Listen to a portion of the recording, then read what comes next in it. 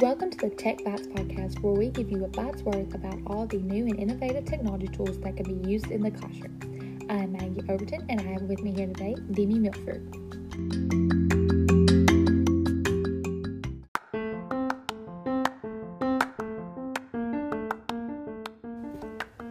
Today, we'll be talking about our two favorite ways for students to create a video in the classroom.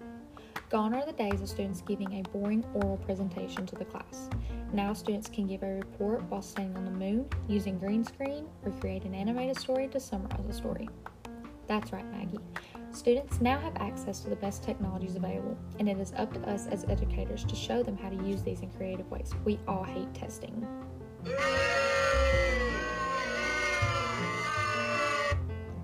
This is a fun but educational way for students to show their understanding. First up, we have Seesaw. Now, Seesaw is a portfolio app, not necessarily a video app. Students can complete digital activities through Seesaw or by app smashing with other apps and post them to Seesaw. Parents are notified and can see their child's work from the parent app. Students can record audio, video, and what is happening on their screen. Instead of students solving a math problem on a worksheet, they can record their annotations and explain their thinking while solving the problem. This allows for the teacher and parent to really hear and understand where the child is at in their learning. Instead of a boring book report, students can complete a book review using emoji ratings and describe what the book is about and why they liked it.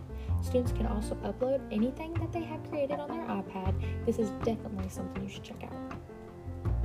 Another favorite is Green Screen by Doink. Now, this app does cost $2.99, but it is well worth it. Doink allows you to replace the green material with an image of your choosing.